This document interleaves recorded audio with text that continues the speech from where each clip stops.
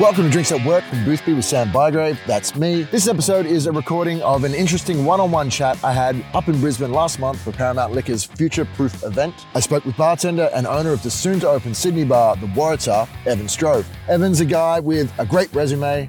He's worked at Shady Saloon and at the Baxter Inn. He ran the show at the much-missed Bulletin Place and was on the opening crew at Sydney bar Re. He's also been heavily involved in issues around sustainability, and in addition to crafting delicious drinks, he's also a deep thinker on all things bar and hospitality. I really enjoyed hearing Evan's perspective on things, and I think you will too. So here it is, my chat with Evan Stroeve. We're talking about future-proofing the industry, and so when I think about future-proofing the bar industry, what the bar industry is going to be like in, say, 5, 10 years, 15, 20 years, often that will bring up the topic of sustainability. This is partly why you're here, because you've got some great experience in that. But before we get to that, what are we future-proofing here? What makes a strong industry? You've worked at Shady Saloon is where we first met. You've worked at Bulletin Place, Baxter, yeah, and most recently Re in Sydney. These are all pretty world-renowned bars. They've got what makes these bars great? What is the thing that makes them sort of stand out in the kind of global scale? They're so different, all of them. No, I know, but is there a key thing there? I don't think there's one. I don't think there's one thing. You look at the success of Shady Pines, and it kind of comes down to it being a raucous, energetic, peanut shells on the floor. Yeah, and it doesn't take itself too seriously, and no matter the team that's there, because it's 14 years old now. It's changed teams so many times. No matter who's there, it's always fun. It's always really, really enjoyable, and the fit out's really sick as well. Like, it's unique, and you feel like you're walking down a set of stairs and you're escaping the world outside. I think Shady Pines' success it kind of falls on its earnestness. Earnestness. Yeah, right. It is what it is. It is what it is. It says what it does on the tin. 100%. And it's consistent. It's, obviously bars change over the years, but I imagine the Shady Pines of today and the Shady Pines of whatever it was, 2010. I don't know. You're older than me. So. Well, I went there then, yeah. Thank you, Evan. You were still in school, I imagine. But yeah. I imagine they're a fairly similar bar. All right, and so you have that place. You have Bulletin Place, which it's now gone, but it was also one of these most acclaimed bars in the world. I always thought it was a beacon of what Australian cocktail bars should look like, right? Produce-driven, flavor first, top-notch cocktails and service, but also approachable and easygoing. Yeah, there was no bullshit. I think, Bulletin lasted 10 years, which it grants it institution status. I think it's institution status, yeah. But yeah, there was no bullshit. It was a really kind of honest drinks philosophy that put produce and producers first, and it did that with a gimmick or a hook in its kind of daily menu. Yeah, okay. What I'm trying to ask you though is so if we think about a strong industry 5, 10 years from now, we need bars like that have been around for 10 years, 15 years. They've got past the hump of the first few years of not having any money, eating 2-minute noodles or whatever to get the bars going. There's got to be something that we can draw from that, right? It's consistent values. It's like consistency. Consistency in terms of service and drinks and that kind of stuff. That's, I think, peripheral, but consistency in terms of your values and what you stand for and your philosophy, the way you treat your staff and the kind of message you're telling through your product is consistent. At the same time, you need to be able to change, but just change the right amount. You know what I mean? You think about... Well, that's the magic, right? Yeah. And what's the right amount? Exactly. The world 20 years ago, the bartending world 20 years ago is not the same one that we're in today. I'm aware. Yeah. That's why I don't bartend anymore. We just kind of spoke about branding and marketing and, you're seeing bars like Bar Planet pick up the TikTok trend and that kind of thing. 20 years ago, bars didn't even have a social media presence, but they do now. So there's a degree of remaining flexible, being able to change, but, stay committed to your core values. And who drives that change in a venue? I mean, ownership must have a role to play, but also, I guess, senior staff. Yeah, you got to be critical of yourself. I'm soon to be a bar owner. I've never been a bar owner yet, but I've always kind of taken that ownership perspective, and it's easy to not be critical of yourself because you are so passionate about what you're doing and it's your baby. But you need to be able to look inwards and go, okay, maybe we're missing the mark here. We need to be able to pivot, change in these different aspects. Well, yeah, and also I guess you're opening the Waratah in Sydney soon, which is the most anticipated bar of 2022. It'll be open sometime in 2025. You know what? The best part is, 6 months ago we did these talks in Sydney and I used the same joke. It's still not open. He's getting some good mileage out of that one. Okay, if we're talking you also worked at Ree, which is for you people who don't know, tell people what Ree is about. It's a big sustainability focused cocktail bar by Matt Wiley. So I guess the business card of Ree is that it is presenting itself as the world's most sustainable bar, or attempting to be one of the world's most sustainable bars, and that's essentially through the repurposing of waste. So whether that be in the infrastructure of your venue, from the bar top to the lampshades to to the stairs that were made from old car tires, through to the product itself. It's all about kind of upcycling waste. It's been open 3 years. I was there for the first 2.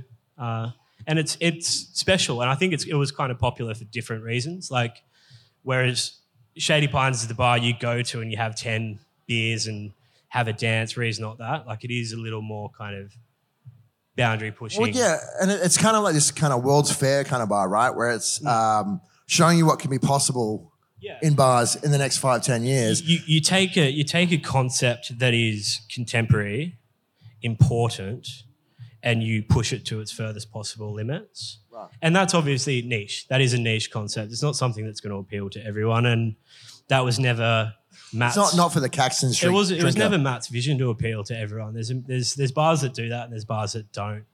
And that's, talk about future-proofing the industry. You need that diversity. You need those niche bars. You need your little whiskey bars and your sustainable bars, your dive bars, etc. It needs to be a good kind of breadth of everything.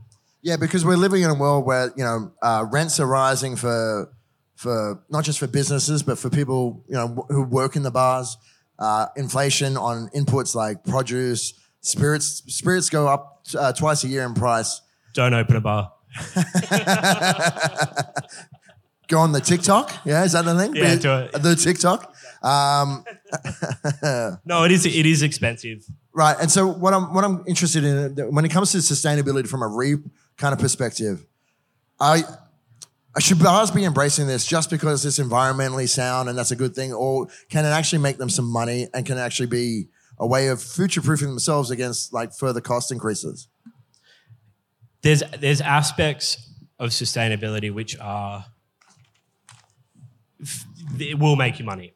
There's aspects which probably won't, like you recycling your coffee grounds and recycling oranges, while altruistic and for the best possible reasons, probably not going to affect your profit and loss at the end of the week in any kind of big way. Right. Things like supply chain though, and understanding where your produce comes from, when it's in abundance, when it's in season, which is also when it's at its cheapest usually. Yeah. Understanding that seasonality and supply chain, that will save you money, as will using ugly fruit, seconds, that kind of thing. Yeah, well, the seconds fruit. So that's a big thing at Ree, right? So you'll get the fruit that can't go into the shelves at Woolies or Coles because it's got blemishes on it, but there's nothing wrong with it. Yeah. But you get it for a steal. It's funny. When I worked at Bulletin Place, we used to change the menu every day. So we'd 5 new drinks every day. It didn't fail because it didn't close because it failed. It closed because it's a lot of fucking work. It's just way too much work. Yeah.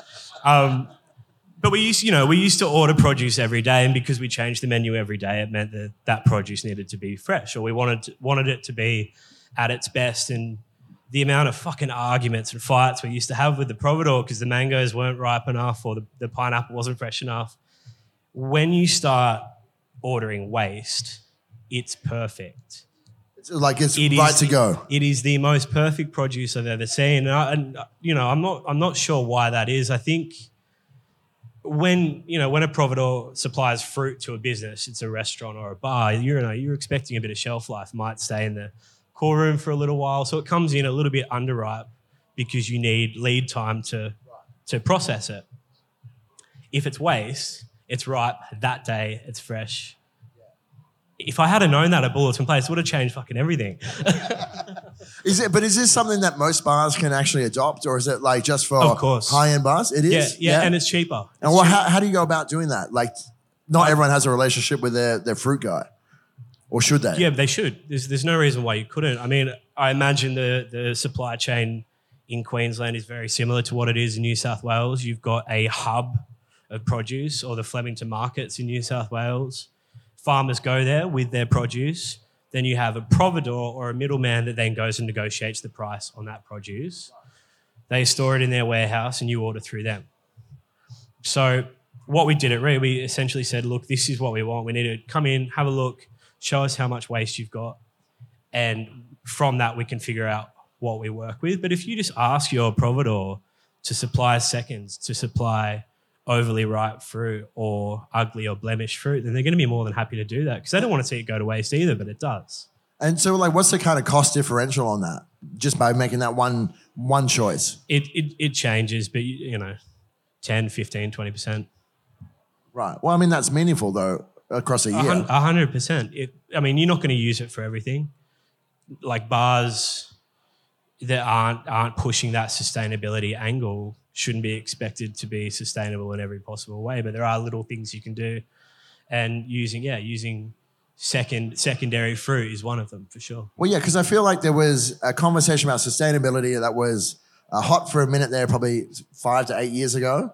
COVID happened, and then we all became really great friends with plastic again, because we didn't want to die. 100%, it's convenience. Straws, yes, please. But like when it comes to sort of high volume places, is this something they can adopt as well? Because when you go to a larger and larger venue, it feels like you're always busy. When do you have the time to go, I need to chat to my guy who's the fruit guy? It's harder. You're usually busier. And for all of that waste, you can talk, as a busy venue, you can talk to your fruit guy and you can order seconds. That's fine.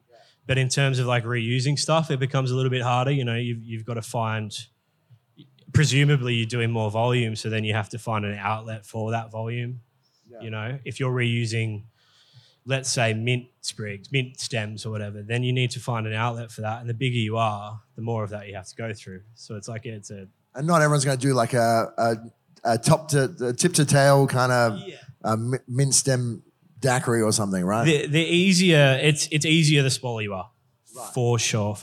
I think is there an opportunity there then for like smaller players to supply bigger players with these kind of supply chain kind of logistics? Definitely, there's kind of this idea of waste diversion. So I think the second menu at Ree was all about using other people's waste.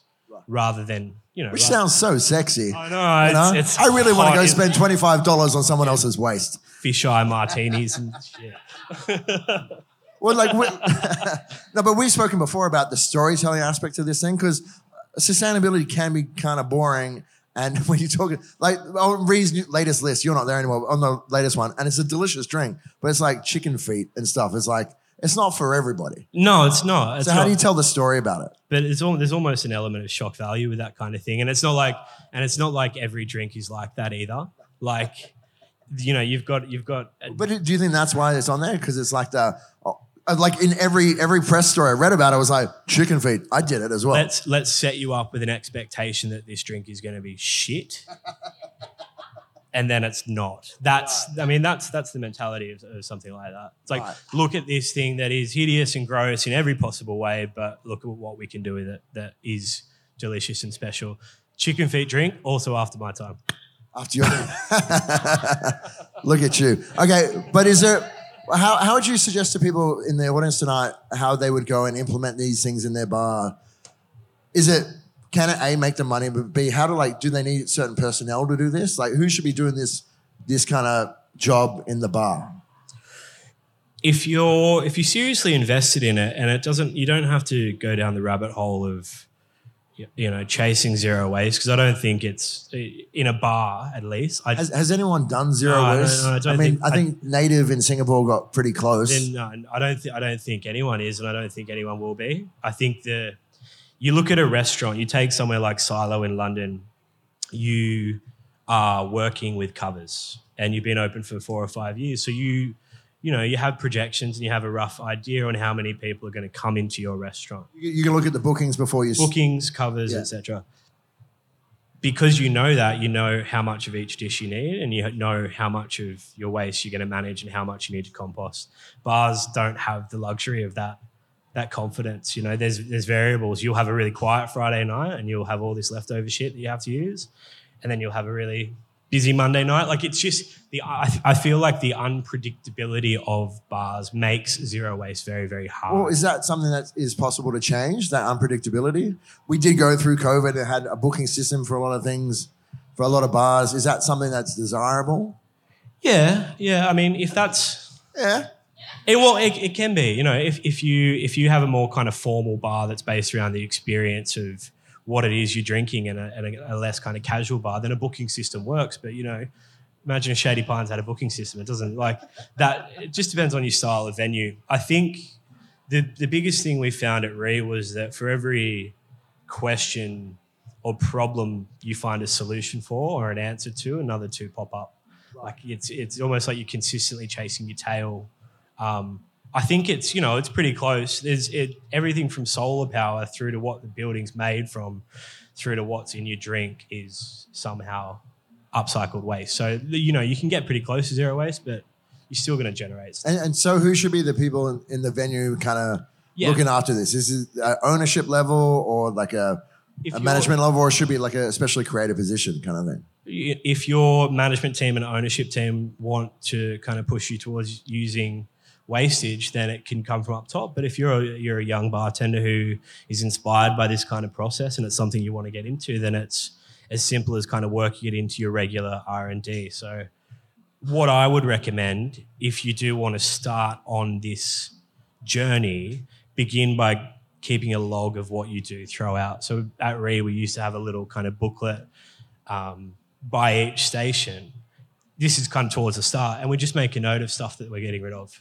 Right. And then you factor that into your end of shift. I would have been like, that's 5 rocks glasses I didn't want to wash. Yeah. You factor that in. True story. You factor that into your end of night report or whatever it is, and then you're aware of what you're wasting, and then you need to find an outlet. It's having an audit, right? Yeah, it's an audit. It's exactly what it is. So you start by doing an audit. That way you know what you're throwing out, and then just work that into your regular R&D, whether it's for a menu listing or a special, or it doesn't necessarily mean more hours, more manpower. It doesn't need to mean that. I mean, the further... But is there a reorientation in the way you think about your ingredients? You're shifting your focal point of care, I guess. You're just becoming a little bit more aware of what it is you're getting rid of. It is a shift of focus, yeah. Right. So can you give us an example of how you would do that? Like, what are the things that you can actually get rid of that will actually taste good at some point? Within the bar, you've got the usual culprits. Example that we used to do at Bulletin with our citrus. This was at the start of the big sustainability push. Citrus is bad, need to reuse it, all rubbish.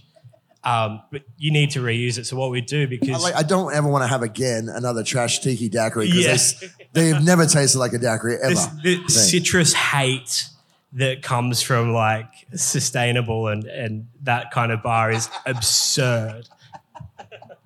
There's a whole industry built on it. Yeah, 100%. It's during winter it's fucking everywhere and it's cheap and it's delicious. When it comes to talking to your guests about this stuff though, is there something, can you actually make money out of selling this story to them? How do you go about selling that story? So it doesn't sound like it's like, oh, we had this shit in the bin. Would you like to drink that now? $25, please. Yeah. I mean, that was a cheap shot, but yeah. How do you not make it sound like shit, basically? Well, no, how do you sell it? Like, what are the benefits? No, I know. Because not everyone's like environmentally minded. Some people are, and they're happy to pay, extra money for that, right? I think majority of people don't go to a bar to drink sustainably. They don't. You don't really want to think about the dire state of the world. You're there to think about the dire state of the world. Yeah, I think we drink like that. I think the average consumer is a little bit more,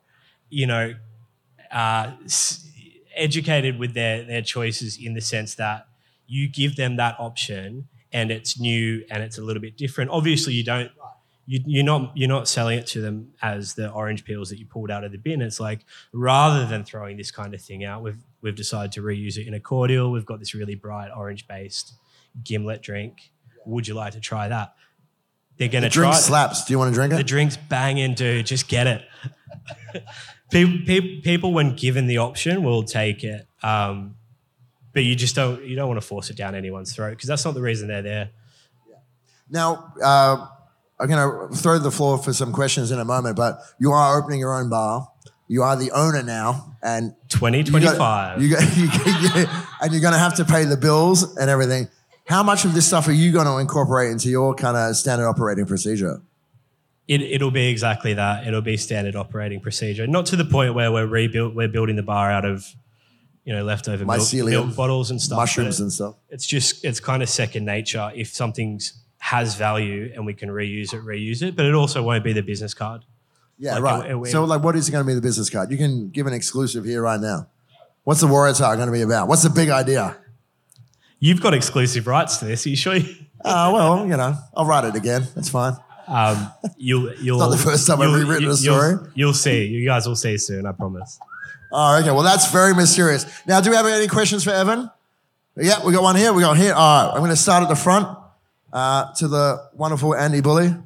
I feel like sustainability has been a massive thing in the industry lately, and a lot of us are focusing primarily on produce. But to me, that's just the second part of a cocktail. The first part is the hero, and that's the alcohol. And that, to me, is something that often gets swept under the rug, like the carbon emissions that come with transporting alcohol all over the world. And do you think that's a conversation that's going to start to be brought up in the industry? Do you think bars are going to be focusing more on, sourcing local for alcohol, or what's that going to look like in the next 5 years? I think there is a bigger push to support local producers in the booze space. I think the biggest impediment to that is price point.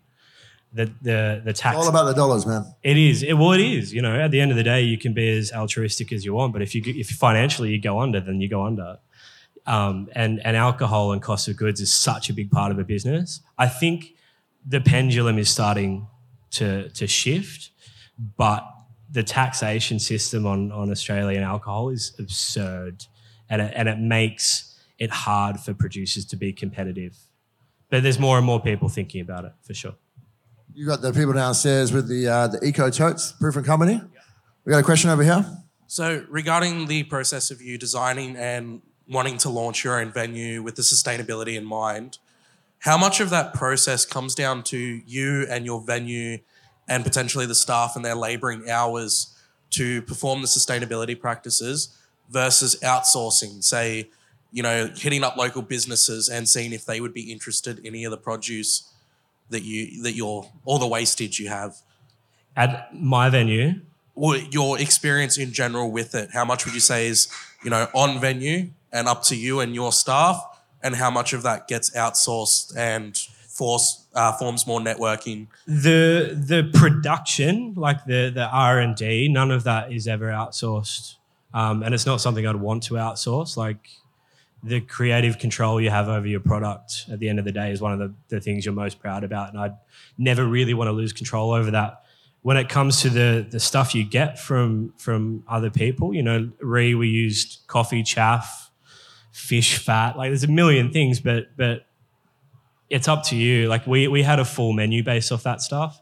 Initially it was only a couple of things, but I would say most whether it's a gelato shop or a bakery, most people, when you go and approach them and you ask them, they're going to be keen to work with you purely because they want to see what you do, but it's just cool. It's cool for them to not have to throw their stuff out and see what you do with it. That can have sort of benefits around the community too, right? So if it's the shop down the road, there can be sort of a little bit of a nice virtuous loop between the two businesses, right? For sure, and it's another story. Like, our industry is built on storytelling. If you can attach another business and philosophy that works around the corner, then it's another personal fingerprint on your product. Okay, another question? You spoke a lot about how your staff's values is really what drives your business and your business model. And I'm wondering how, with the workforce changing, you are continuing to find staff that match your values, and when you can't, what do you do? Yeah, that's a tough one.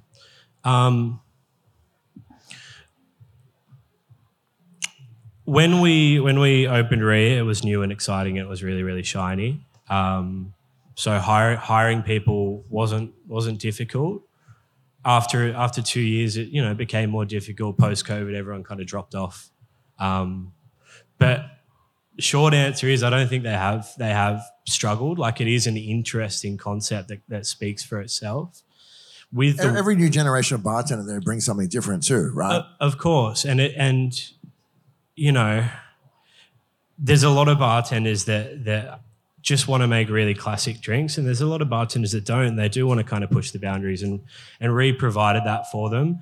When it comes to the Waratah, it's a little bit of both. So it's a dual concept. Essentially, there's 2 levels. Downstairs is very classics driven. Upstairs is the polar opposite. So when it comes to hiring, hopefully there's something there for everybody. Okay, I'm going to get in the wind up now. One more question, and then we're going to get you all downstairs to drink some more lovely beverages.